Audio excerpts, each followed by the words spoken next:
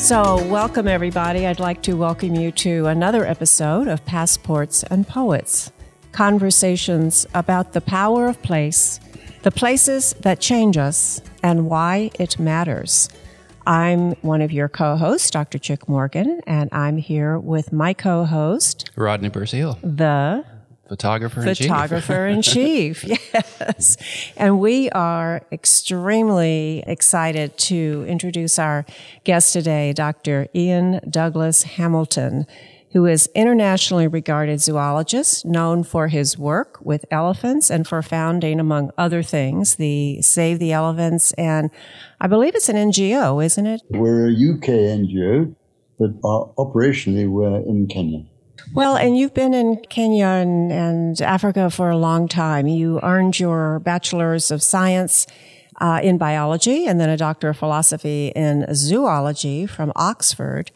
And then at the age of 23, I loved reading all this about you and watching many of your videos, but at the age of 23, you moved to, was it Tanzania, and lived with elephants. And from then on, you never looked back.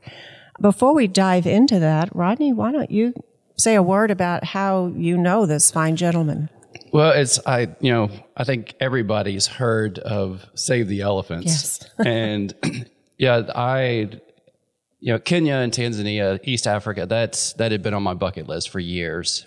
And I finally got the opportunity to go in, was it 19 or 20? I don't even remember. Everything's such a blur now with all what we're going through. But I was on Safari Link flying up to Samburu. And it's one of these, I think it's a 16-person plane, the rows of three. And I'm sitting in the back seat and everybody's on. And I see this gentleman get on the plane and he sits next on the other side, on the same row as me. And I'm looking over and it's funny because Chick and I both were talking about this, and if you're not knighted yet, you need to be. Because we keep calling you Sir Ian. So I saw you. I hope that's okay. Yeah, and I was like, I feel like I need to know this guy. I knew nothing about you and didn't know who you were, and I didn't want to bother you. I'm not that kind of person. But you had this presence of being somebody that I needed to talk to. And we got off the plane and I went over, I guess, I don't know if I'd gone to the bathroom or what I had done, but I stepped away and I came back and my friends that I was with were talking to you. I was like, oh, perfect. So now, the ice has been broken and I go over and I'm introduced and it's like, this is Ian Douglas Hamilton, the founder of Save the Elephants. I was like, you've got to be kidding me. And so you went humming. Yeah.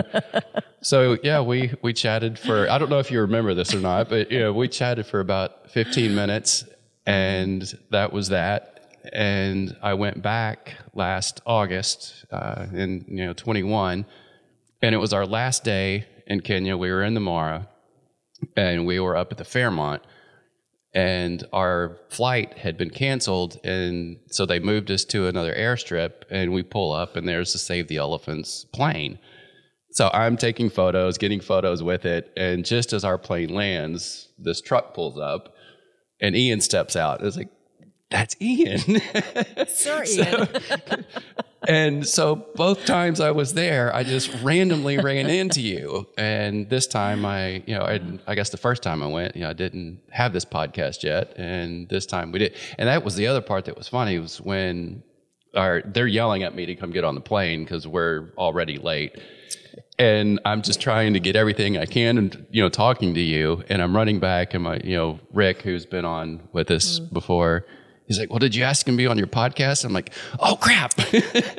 So I run back and I was like, hey, can I get your number? I want you to be on my podcast. And so here we are. Here we are. And there's so many places to jump in. You had me I lived in Tanzania with the elephants for 5 years and raising your family there. One of the things that struck me was your whole orientation was to study the elephants to understand their behaviors, their social patterns. And And could you just start with that, about how that was your entry point and what that was like for your first few years? Yeah, I kind of got into it almost by an accident, but also by design, because I was tasked with, I desperately wanted to work in Africa. I wanted to work all my life. And my first idea was to work with lions. But the director of Tanzania National Parks told me, no, we got a guy called George Schaller coming to do that. So George, of course, is a preeminent scientist, did a fantastic job.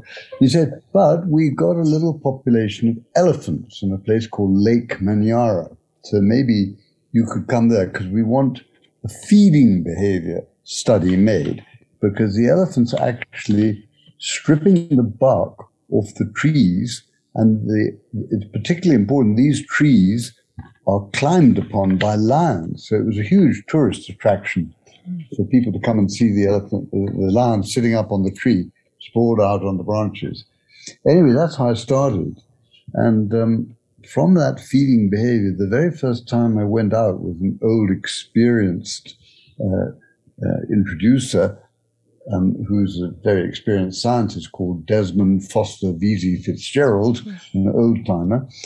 And he took me to see the elephants. And I thought, well, you know, they seemed to be possible to get to know as individuals. And I was looking through my binoculars and saw that actually they had these distinctive patterns on their ears. And their tusks looked different. I thought, gosh, how interesting it would be to actually get to know them as individuals. And there were only about 500 elephants in that park. So I thought, well, I could probably just about manage to get to know most of them. And that's how I started. Because one of the questions that you immediately have when you're looking at the impact of elephants on vegetation is, well, how many are there, and are they increasing or decreasing? Do they go out of the park, or do they stay here all the time? And I thought, well, if I can learn them as individuals and learn about their behavior, I'll be able to learn about their motivation. Why do they go here and there? And how long do they stay in places? So that was the best decision I ever made, to get involved with their behavior. And I did meet the great George Schaller, who then advised me. He said, well, look, this is very interesting what you're doing with the ecology, but, you know, you're going to make your name on knowing elephant behavior. So go out and do it. And I took his advice and got deeply involved in looking at the social structure and who went around with who and how the mothers looked after their babies. And actually, one of the first things that became overpoweringly obvious, that elephants were not, as has often been said, a family unit structure where the herd bull played a leading role. Not at all. It was the mothers who led and the females. And they had these very tight-knit bonds between them, where they would stick with each other, they would take risks for each other, and very often there was a matriarch who dominated. And I think that's when I first got my enormous respect for elephants, that Manyara, in those days, the elephants were quite wild. So when I encountered them, they quite often would charge me. And an elephant threat charge is not something to be taken lightly. It's incredibly exciting. It's been evolved over millions of years of evolution to be absolutely terrifying, and that's what it is. You know, they can come at you and charge and shake their heads and trumpet and make the most astonishing repertoire of growls and roars. And there this creature is, with its ears wide spread open. There's the family behind. And so I thought, my God, I've got to be careful. And I was careful to begin with, but I got less careful as time went on, and I got to know them, and I'd test to see how long it would take for them to run away. And then I realized that actually this female, given her history, was coming out to confront what she thought was a deadly enemy. And what I noticed was that while the matriarch would come out, all the babies and the young would be escaping in the background. And that's when I really developed a new respect, that there's this intense love for not only your offspring, but also your grandchildren and anybody who is in that family unit, and that you would risk your life for that. And so altruism in elephants towards each other became something I was really interested in. And of course, I saw it time and again in that first study. And as time went by, there were lots of mysteries that cropped up in elephant behavior. It wasn't just why do they risk their lives, because that's quite easy to explain in evolutionary terms, that you're actually making the chances of survival of your own genes and your offspring and your grandchildren more likely if you risk your life. So it's worth risking your life in those terms. But I think what then became very interesting was that sometimes elephants will be sparked off by another elephant in distress to do something truly altruistic, to go and help someone in another family that you're not even related to. And that fast forward another 30, 40 years, and I'm now in Samburu, which is where we met, and we have another bunch of known elephants that we now know even better than I knew those ones in Manyara, because I trained people, had wonderful people, young scientists who came at an early stage in their career from America, and who are still with us all these years later, and many young Samburus, because that's the tribe that lives there. They were very interesting people, very colorful people, and they wanted to learn about the elephants too. So we now got a core of people who are really very keen on elephants, but at a technical level, and who can help gather new scientific information, also to talk to other people, to talk to their fellow men and women, and to talk internationally, and to build up a sort of world core of elephant lovers, because that actually ultimately is whether elephants are going to survive or not is going to depend on human beings. We are so much the dominant influence. When did you start to make the transition to looking at and developing technology to solve some of these mysteries? You used quite a way down. I mean, the technology to begin with was a pair of binoculars and a notebook, and the ability to climb trees and look at elephants without being in danger. And then over the years, I acquired an aeroplane, which gave me a completely new angle on looking at these herds of elephants that I cared about so much, but going to places where I couldn't normally reach them on foot. And then radio tracking came in. So we did the first ever radio tracking of elephants in 1969, and that was quite an insight. But I had to drop that line of research because there was this new crisis that afflicted elephants, which was a rise in the price of ivory and a huge increase in the poaching of elephants for ivory. So that occupied most of the 70s and the 80s in my life, and right up to the early 90s. And then I got back into research again, and now the technology leaped forward. And instead of just having a radio bleeper that you followed from your airplane with a Yagi antenna, like a night fighter in the Second World War, tracking down the radio sounds, we now had the GPS that came in. And the first time I saw a GPS, which was just around the time of the first Iraq War, I thought, my goodness, what about if we could take one of these gadgets and put it on an elephant and somehow download it? And it took another 3 or 4 years to get to that point. But we eventually developed a GPS radio that we could download from an airplane or download in line of sight. And that was astonishing, because now, instead of radio tracking the old-fashioned way where you got one reading per elephant per flight, and maybe you had 20 elephants to get round, so if you're lucky, high-intensity monitoring was once per month per elephant. Now we were recording once per hour per elephant, all remotely done, in and out of daylight and nighttime across international borders. It didn't matter, you could just get to that elephant, download it from an airplane.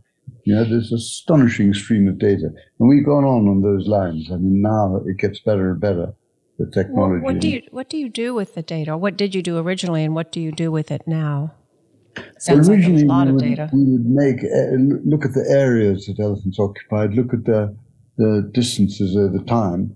And as the technology got better, we were able to do that in much greater detail. So I was able to look at how an elephant went, how it went by night and day, when it traveled the most. How did it react when the poaching became really bad? Did it change its behavior? And we found it did. We found that in a protected area like Samburu, the elephants would drink by day, and they'd lounge around in the shade of the trees along the river and take their time and really enjoy drinking whenever they felt like.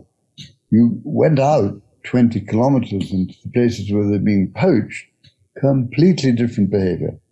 Now they were drinking only at night and rushing into the river, drinking and getting out, because the river was a dangerous place. The poachers knew they could ambush them there.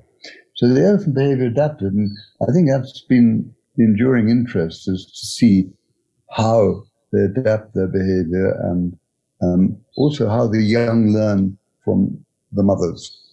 It is amazing how attuned they are, to the areas and where they know they're safe and where they know it's dangerous. And it's like even these reports, and how true is this, that they're saying that a lot of these elephants now are being born without tusk?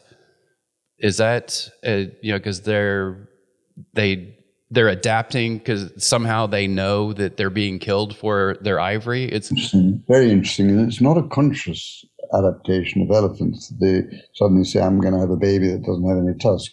This is actually natural selection working in terms of what the predator, which is the poacher, chooses. And the poacher chooses elephants with tusks. So they start having a much higher mortality, and that leaves behind the ones who have a genetic propensity to give birth to tuskless animals.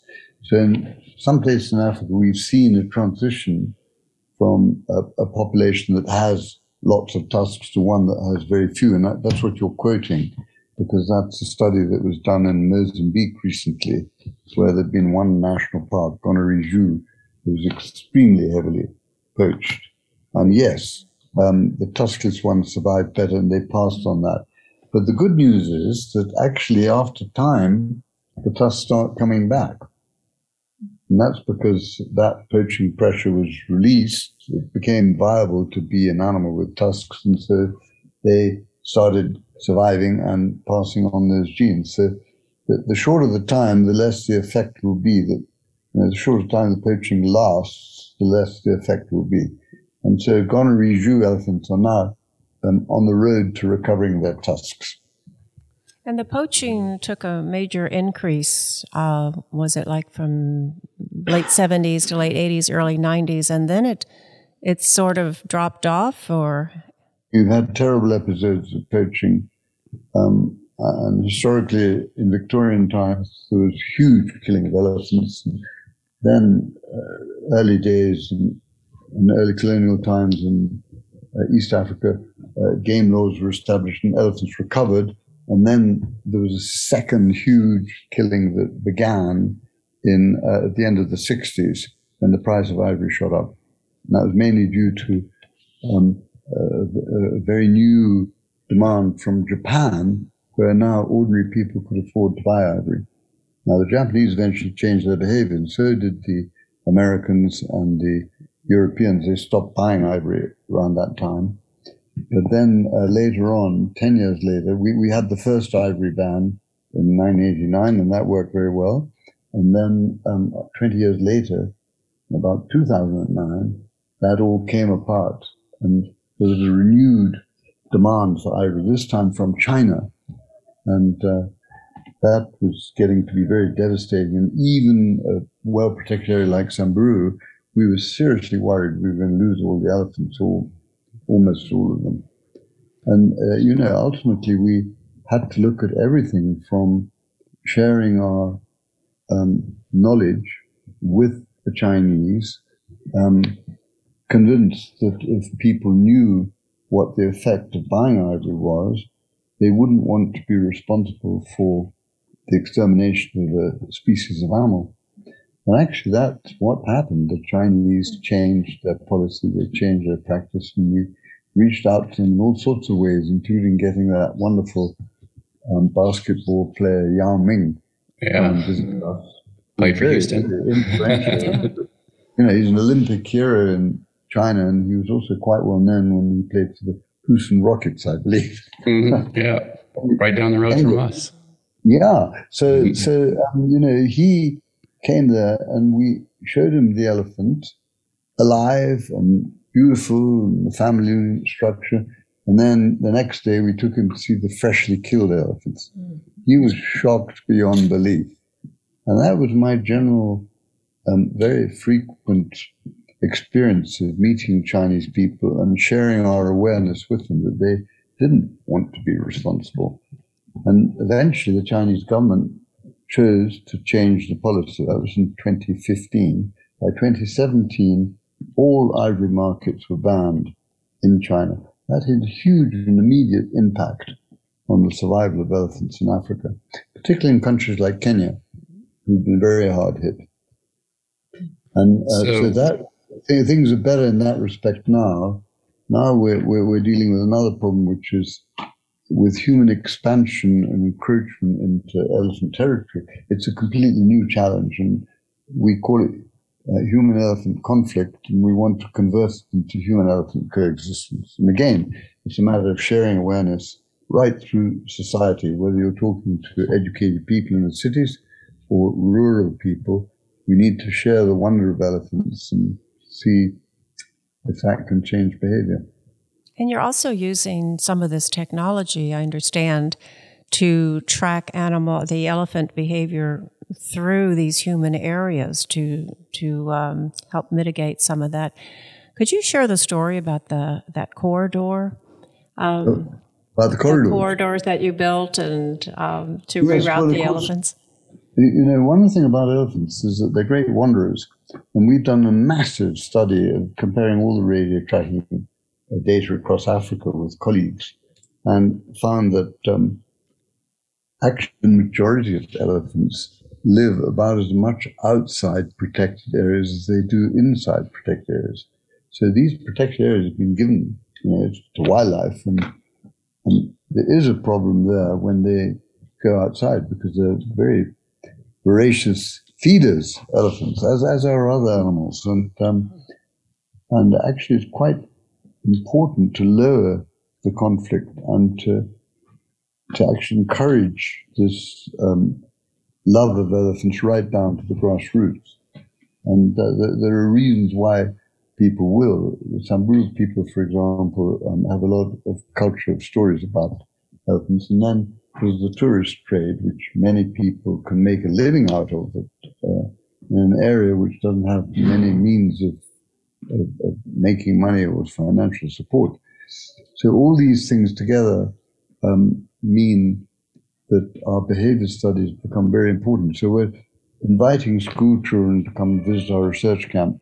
We've got an amazing core of young Kenyan researchers who have spent now some of them decades of work studying elephant behavior, and they're the greatest messengers to have a kind of new appreciation.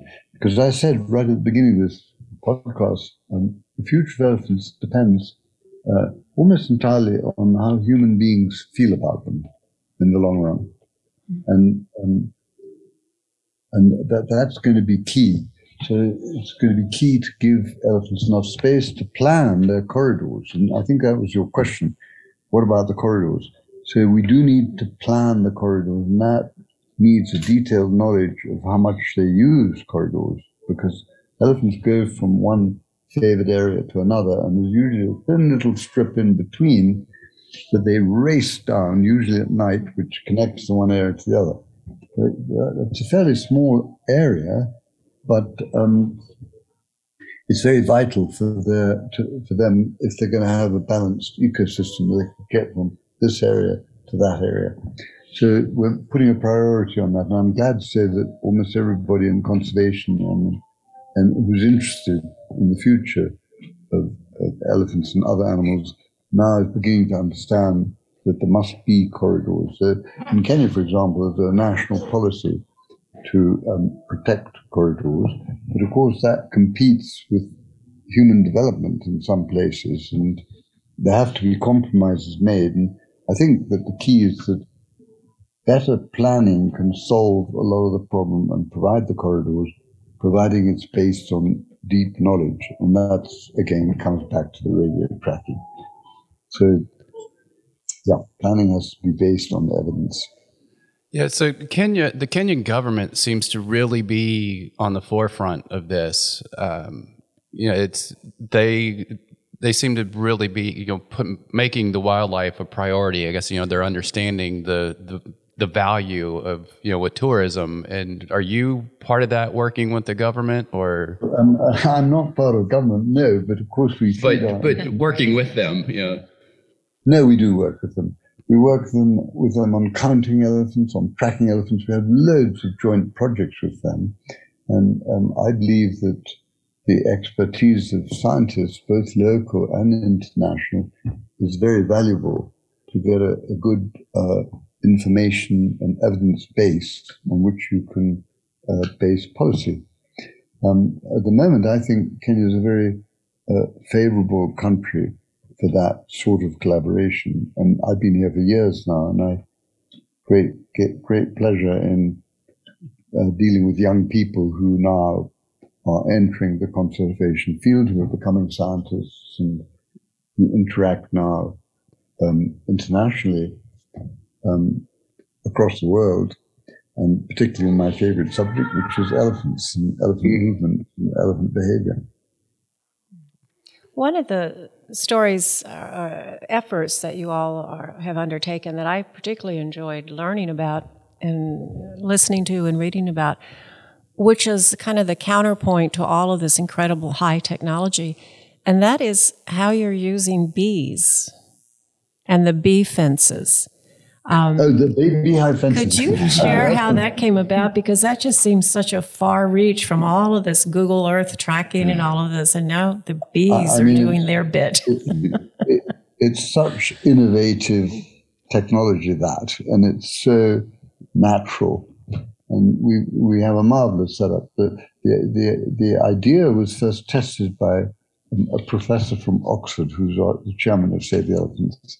And I worked with him to show that elephants were afraid of bees. That was the first step. But the next steps were undertaken by Dr. Lucy King, also from Oxford, who's built up a wonderful research center next to the Tsavo National Park. And she has experimented with different types of beehives fences, where the beehives are linked together with a thin wire. And if an elephant comes at night and touches that wire and the beehive shakes, all the bees come rushing out very angry and buzz like anything. And she did a number of experiments to look at what was it that really transmitted that fear to the elephant. And she discovered that it was probably the sound of the bees more than anything else. That if you have an infuriated buzzing of bees that comes from shaking their hive, the elephants run from that noise alone. And she did a lot of experiments replaying the sound of infuriated bees and observing through binoculars and video exactly what the elephants did. And they would usually sort of freeze when they heard this buzzing and look around, identify the direction the buzzing was come from, and then the matriarch would usually give the lead and would start running off, and would run silently for about 30 meters away from the bee sounds.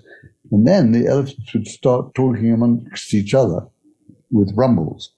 And so Lucy recorded those rumbles, and eventually she experiments that replayed what the elephants were saying to each other.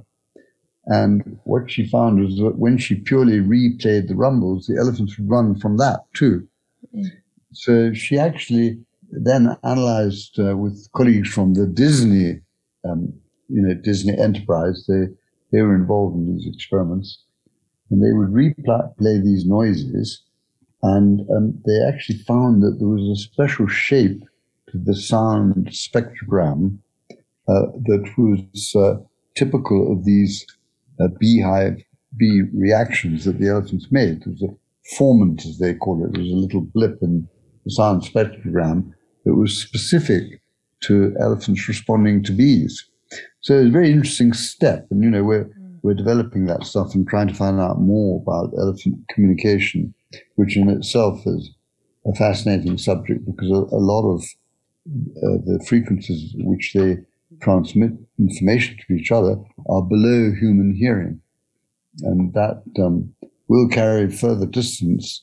But it's really fascinating. An elephant might appear to be silent, and actually it's having a quite a continuous conversation at frequencies you can't hear. Remember that, Rodney. Next time they're talking about you, probably.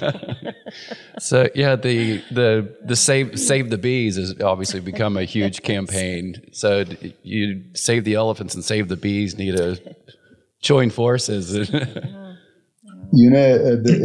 Obviously elephants are very important, and they're a great symbol, and they're a massive animal that has a huge impact ecologically and in relation to people. But they are also a sort of symbol for nature as a whole.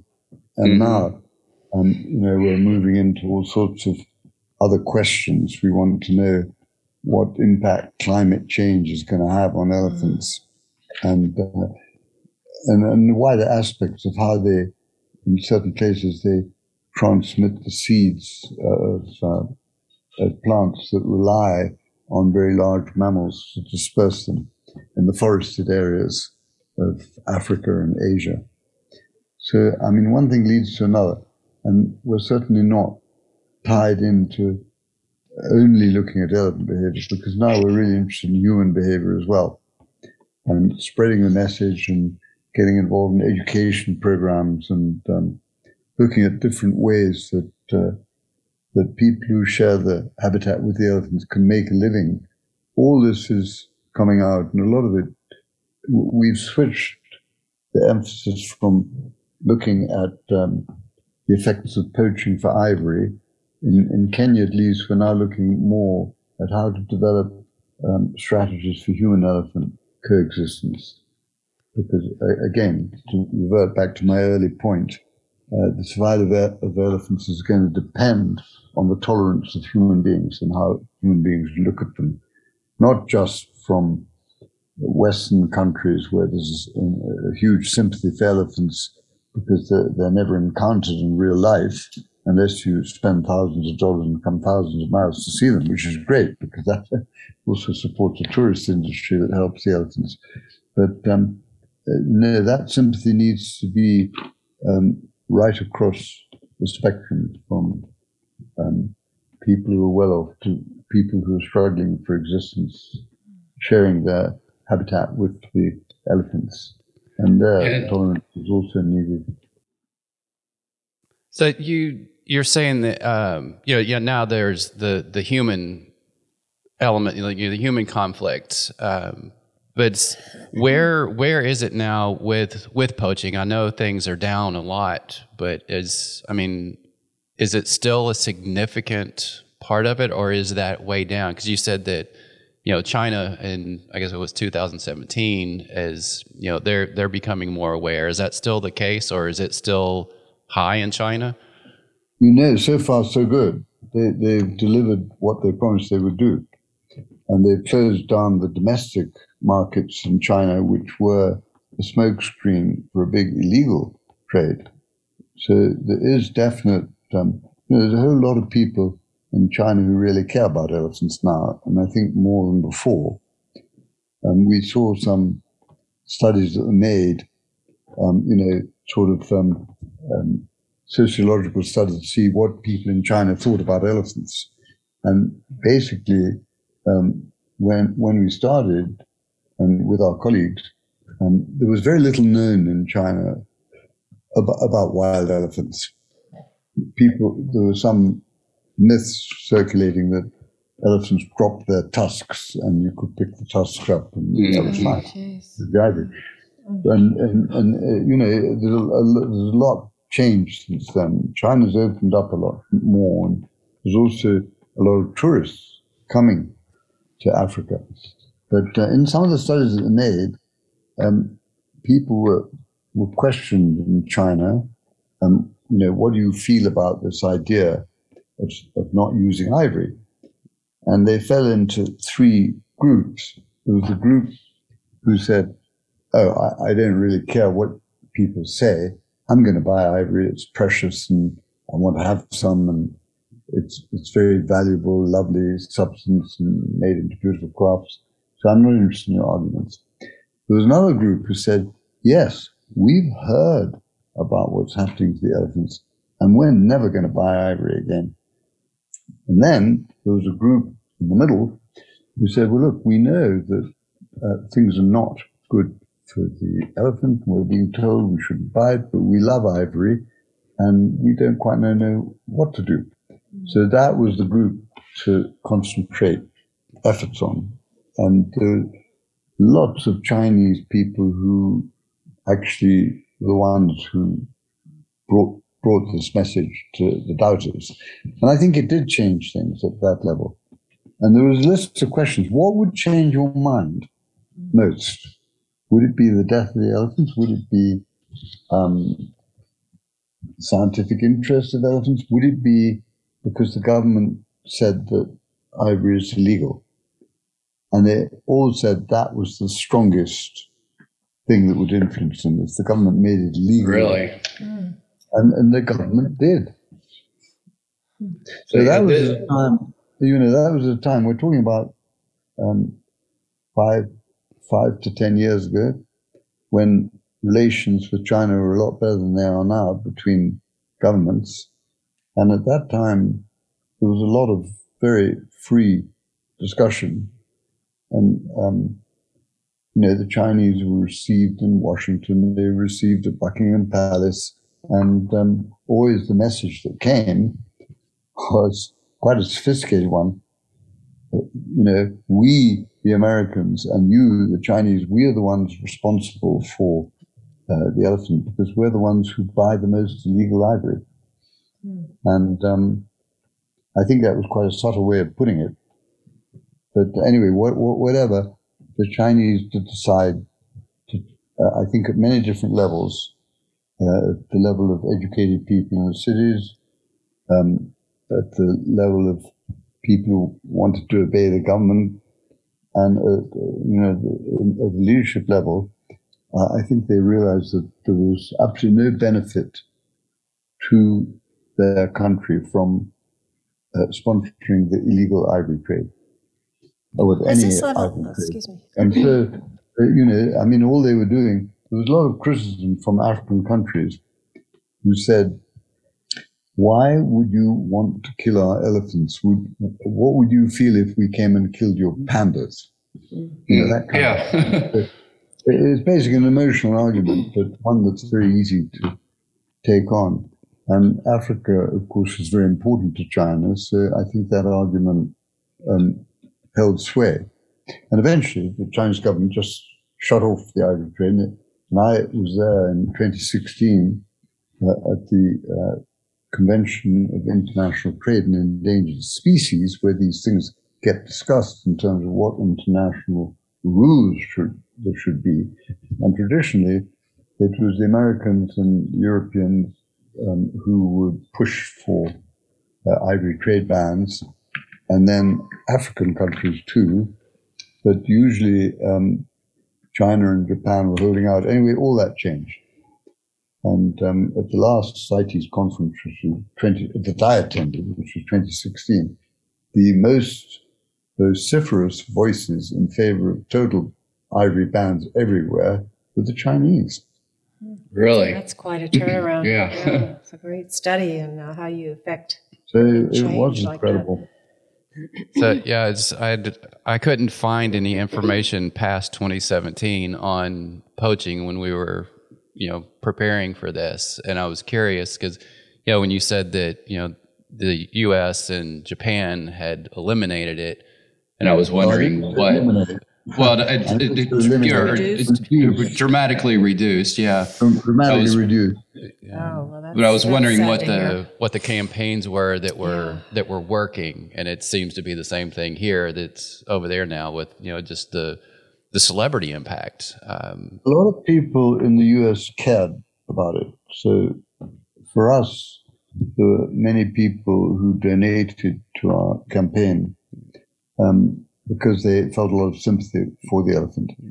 And what we have always done and continue to do is to monitor, because basically Save the Elephants is a science-based organization where we want to have evidence for the policies we want to encourage and espouse. And one of the important things was to count numbers of elephants, which is quite a big undertaking, and you need to do it across a number of populations. So that's been a speciality, counting elephants. Now, another speciality was a new program which was monitoring the illegal killing of elephants. And again, Save the Elephants was very prominent in this, particularly in Kenya, where we were probably the first people to ask local people in a big way, where are the dead elephants? And once they knew they weren't going to be turned in, the nomadic people who have cattle and who work outside the national reserves and national parks, they knew everything that was going on. Because you can imagine when an animal dies, it's usually spotted by vultures, and they look and watch the vultures. And these nomadic people are very interested because they have their cattle and their sheep and their goats. And if there's vultures circling, they want to see what it is. So they go and look. And if they find an elephant, then they know. So they became our chief source of information. And we worked with the Kenya Wildlife Service every quarter to pull this information together. So we got a very sensitive indicator of what was happening to the elephants. When we found a carcass, or when somebody else found a carcass, we would try to find out why that elephant died. And if it had been poached, it was often very obvious. So we use the proportion of dead elephants we found that had been illegally killed as an indicator of the severity of poaching. And this was done internationally across Africa as well through the CITES Treaty. There's a whole program called Monitoring the Illegal Killing of Elephants, otherwise known as MIKE. And MIKE figures showed that there were great spatial differences. The worst places were in Central Africa. The next worst were East Africa. And then certain islands of protection existed where there was a low proportion of illegally killed elephants. And then in Southern Africa, it was another story altogether, with Botswana being the one that was the most immune to illegal killing. So in Southern Africa, Botswana, Zimbabwe, South Africa, and Namibia at that time had very low levels of poaching. Actually, I'm sorry to say, the levels of poaching have increased, and particularly of rhinos. The horn is so valuable in a rhino that some poachers will go to any length to go and kill them and risk their lives and get this rhino horn, kill the rhino, and sell it on the illegal market. And the same for elephants to a lesser extent than the rhinos, because the horn, the ivory is not as valuable as rhino horn. Anyway, these things were going on, and we still do that. So now every time there's a carcass seen, we help to coordinate the collection of that information. And once every 3 months, look at it and look at that ratio. how many of these carcasses were illegally killed. And that ratio has gone down enormously. Roughly speaking, if you find that 50% or so of the elephant carcasses are illegally killed, you know that population is in severe trouble. And that comes from actually hundreds of different instances that have been correlated and coordinated from this data collection over the years. That is quite a sensitive indicator. Now, of course, in places where no information is collected, you still don't know what's going on. And the other way, of course, we can monitor the elephants is simply by counting them, which is usually done from the air, but that won't work in the forested areas because you can't see them from the air. So these efforts go on, and they're done by conservationists, they're done by governments, and they work together across the continent. We have a wider program across the continent. So Save the Elephants works mainly in Kenya, but we put together a thing called the Elephant Crisis Fund, which was to deal specifically with this excessive killing, excessive trafficking, because serious criminals were involved in the trafficking of ivory. And then, of course, there was a lot of demand. So we tackled things on all those three fronts, together with the whole coalition of NGOs, governments, politicians, whoever we could get to serve the cause.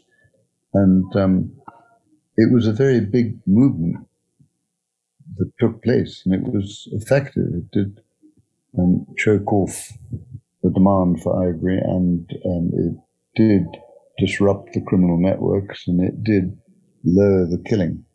I wouldn't say that it's over, though.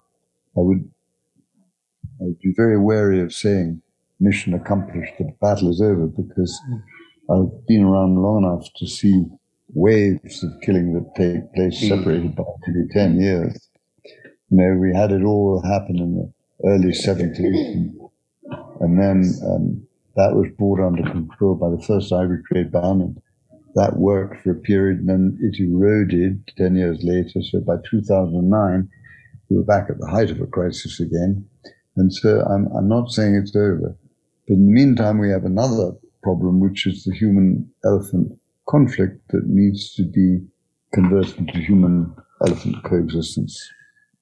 And so our program covers all these things, plus the need for a lot of education locally of children and future generation who are going to look after the natural. Well, yeah, that's what I was going to say. This younger generation seems to be much more compassionate and understanding, and hopefully that. Or am I correct? Do you see that with the younger? I mean, you see that too. You see it with climate change, that the older generation are much less willing to do radical change than the young activists who are still in their teens. Or anyway, it's the way life is. So I was reading recently you had mentioned the rhinos. I was reading some of the stats on that, and just in the past 3 years, it seems like there's been just a dramatic increase in poaching on the rhinos. Does that have anything to do with with COVID, with not as many boots on the ground, and not people with tourism down? Is that part of it, or why is it so bad all of a sudden? It's a very good question. We anticipated that there would be a surge in ivory poaching, which would coincide with COVID, but it didn't happen. Not with elephants. Now with rhinos, it's much more complex. Well, it's not really more complex. There's a much higher motivation for the poacher to go out, and there's parts of Mozambique where whole communities have turned over to industrial level poaching of rhinos, and they take huge risks. I mean, I know quite a bit about it, but nothing like what I know about the elephants. But certainly in the Kruger National Park, which is this great national park in South Africa that's been there for a long time, has been very well run in the past. they've come under huge pressure from poachers who've come across the border from Mozambique and now who go all the way looping around to the western side of Kruger. They come in from all sides, and they're very determined. And unfortunately for the rhino, it's very difficult to sustain rhinos in wilder places where it's a wild ecosystem. And now you need more and more law enforcement and protection within areas that are surrounded by high-tech fences and sensors and all those things. And in Southern Africa, they've developed that kind of conservation a lot. And also in parts of Kenya too. So the rhinos in Kenya, I think they've been through the worst, and that most of them, I believe, are now probably gently increasing their numbers, certainly in the better protected areas. But the range of the rhino has decreased enormously. And where you find rhinos now are in specially protected reserves. You don't find them out in the wilds. So what's, obviously you started Save the Elephants, but you are working with Mara Elephant Project. Have y'all joined forces, or what is, explain that? Is this a different, did you help start that too, or is this another one y'all teamed up to work together, or?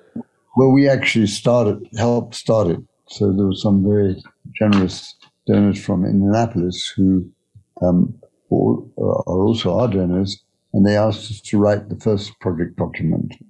But there's some superb people working for the Mara Elephant Project, and it's an exciting place because the Mara is the crown jewel of all the wildlife areas in Kenya.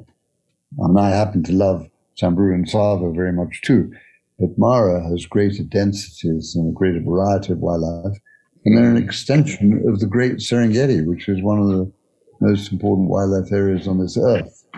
So it's a great place to start a project. And the Mara Elephant Project has thrived. So they use all the same technology that we do. In fact, their current head of research, Jake Wall, was with us, I think, for 15 years as the chief architect of our radio tracking system. So now he works with them, but we work very closely with them too, because we have a lot of common interests. We make a common approach to trying to support the government here in its research, its management policies. And again, it's information-based. So they're doing a lot of the things that we do. They've recently started an individual elephant identification that has taken off from where we left off. And they do a lot of radio tracking. And actually, we frequently go down there to swap information. Sometimes there are people come up to us for training, and quite often our researchers go down there for training as well. So I would say they're one of our closest colleagues, but we also have other NGOs that we work with very closely in different elephant areas in Kenya and actually across the continent.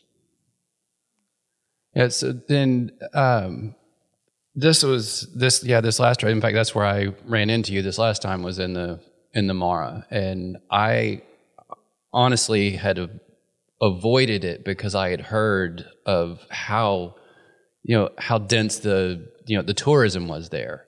Just you're competing with so many cars or trucks, and you get into these private conservancies, and you're one-on-one with an animal, and you don't have 40 other trucks coming and circling and disturbing these animals.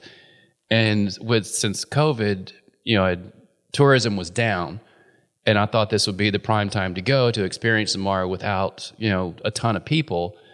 And even in that case, it was still so populated. And we had a moment we had 4 cheetahs, four brothers that were hunting, and there were no less than 40 trucks circling these cheetahs. And it felt, I as the trucks kept coming, I told my guide, I said, let's go, I don't want to be a part of this. I don't want to, disturb what they're doing.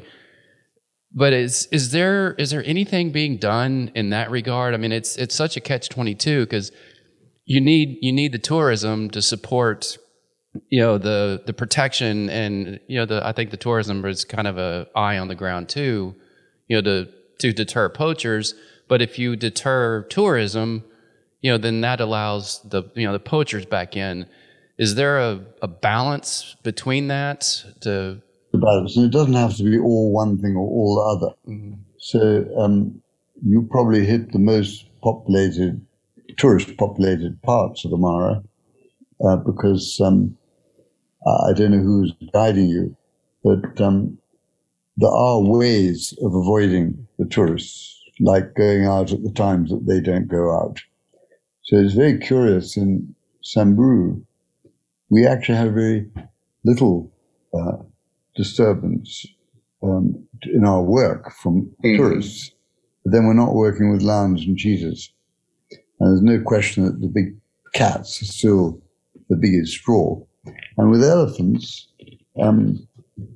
I find very often we're going out to places we know the elephants are going to be, and the tourists don't know they're going to be there. And so we have a lot of nice one-on-one time with the elephants. And occasionally you come across, this is Samburu, occasionally you come across sort of concentration of tourists, and particularly around the lions and the cheetahs. But for elephant, we can pretty much continue to study them. And the elephants are not terribly disturbed by the tourists. Now, the positive side is that Samburu has been a tourist area for many, many years. And the positive side is that the elephants have become much, much more used to human beings. So I love that. The elephants pay you the compliment of ignoring you. Or sometimes they don't, Sometimes you get a baby elephant who will come up and wrap its trunk around your bumper. And sometimes even there is a certain big bull who absolutely loves cars and likes to drape his body across the car, which is quite people. So, tourism, it is a necessary side to the experience, but you can choose where you go. The more remote the area and the harder it is to get there as a tourist, the more undisturbed by tourism it will be, but also the less tame the animals will be. They'll be harder to see. They may quite likely be much more skittish and run away. So, there's a balance there. And definitely Samburu's been a place where there have been a lot of tourists, and they're probably some of the most habituated elephants in Africa. And for us, that's the joy, because we can study their behavior, and they pay us the great compliment of ignoring us. We did see a lot of the animals, and there were, we went to many different areas in the Mara, and before that, we did Old Pajeta and then Amboseli, but then there were many spots where we did have the one-on-one, but there are those areas where it's so densely with tourism that it seemed like if the animals, like I said, the elephants, they're used to you and they don't seem disturbed by you. And that's what was so interesting about with these cheetahs, is they did seem to continue on with their normal routine, but it just felt so invasive. And, with to see 40 cars around one cheetah, I agree. The best thing is to take a guide who can organize your tour so you go to the places that the tourists avoid at certain times of day, and you can get a better experience that way. But I know. Can I just come hang out with you? So. Yeah. We hang out with the elephants a lot. We just hang out with them quietly, and the tourists come and then they go away, and we'd go on recording the behavior and enjoying the elephants. It does sound like with all of these different dynamics and with science and the social animal behavior that you're studying and the human conflict transitioning to coordination with humans, collaboration, you do sound somewhat optimistic through all of it. And I was wondering if you could just share your level of optimism with the future as you look at what's been done, what is being I think planned. If I wasn't an optimist, I would have given up a long time ago. Yeah. In the time I've been in Africa, I've seen huge changes in reduction of wilderness, in many cases reduction of animal numbers. But I've also seen remarkable levels of adaptation of the wildlife continuing to survive and providing there's a tolerance from human beings, that can happen. And it's interesting that in some places, if you came here in 1900, you wouldn't have seen elephants at all in certain places, including Samburu. Really? Yeah, they've come back since then. Actually, there were a lot of changes that took place. So there was a terrible ivory trade that took place in the late 19th century in East Africa that removed elephants from huge areas. And if you came out, say, in 1910, which was when your president, Teddy Roosevelt, came out, your ex-president, he was hard put to find any elephants because they'd mostly been exterminated. And many have come back since that time. So we've been through various ups and downs, where we've had holocausts, where the elephant numbers have been pushed down. And that did happen, as I said, in the early 70s. And then it happened again in the first decade of this century. Elephants can be quite quickly recover if they get protection. If they get protection, they will reproduce and they will increase. And so what we're aiming for now is a sort of balanced system where they can have enough space and enough tolerance to live within protected areas, but also to move between protected areas where necessary. And I think it's still going to be a rearguard action. I think that the number of protected areas will decrease. Very likely the number of wildlife may decrease. But I still think there is a good future ahead if we can share the awareness that we have with the wider public, if there's a strong public support for wildlife in Kenya and other countries, and if, again, the rest of the world also cares about what's happening. Because, honestly, that's where most of the money has come from for conservation. Yeah, so with the elephants, what's considered a healthy population? It's as far as if they're constantly the going up and down in numbers, what's if they're considered threatened or endangered, it's below a certain number. What's a good healthy? People have tried to produce magic numbers.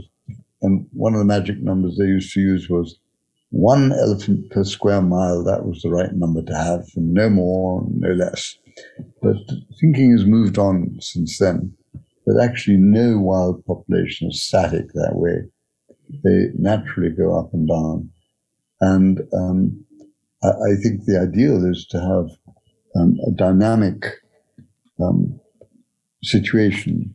I don't think it'll often be in equilibrium where numbers don't change. But, even in your great national parks in the United States of America, animal numbers go up and down in places like Yellowstone. And particularly there, you've had elimination of the wolves and then reintroduction of the wolves. And you've got many of the same problems that the tolerance or intolerance of the human species is actually what's going to determine the future of Yellowstone. I always find it amazing that people living around there as ranchers don't appreciate the wildlife more. The wolves is a no, that's all rekindled. It's a hot number. But anyway, we do have to live with nature, and I think it's become so much wider and more widely appreciated that we've been making a mess of a lot of this beautiful natural world of ours. And now we're getting proof positive in the form of climate change, which is quite frightening to see. But we got to be more aware. And I think, what you're doing with your podcast is important because you can make people aware. What we're doing in the field and trying to collect the information and get people interested is also important. And then there's the basic tolerance that one needs from the public in general amongst the people who share the land with the elephants and the other animals. All right. Well, Ian, I think you've given us more time than we asked for. Yes. So, well, I've still got so many questions, but we'll have to do this again. You'll have to ask those in person when you're over there, and he's your guide. You just have to come out again. It's wonderful. Well, not without me this time. I'm working on that. So.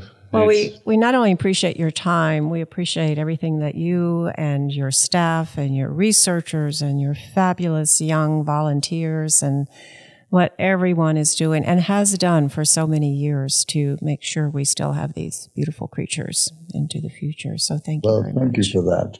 And we appreciate that interest. And we appreciate the great interest of people in America in wild places which may be thousands of miles away, because that's important too. And we can't wait to get the word out with this podcast to a lot more people. So thank you. And we also, as we are saying goodbyes for this particular episode, we want to thank Rupert Neve Designs for their support with some of our wonderful equipment here. We want to thank Donovan Frankenreiter for our intro and our outro music.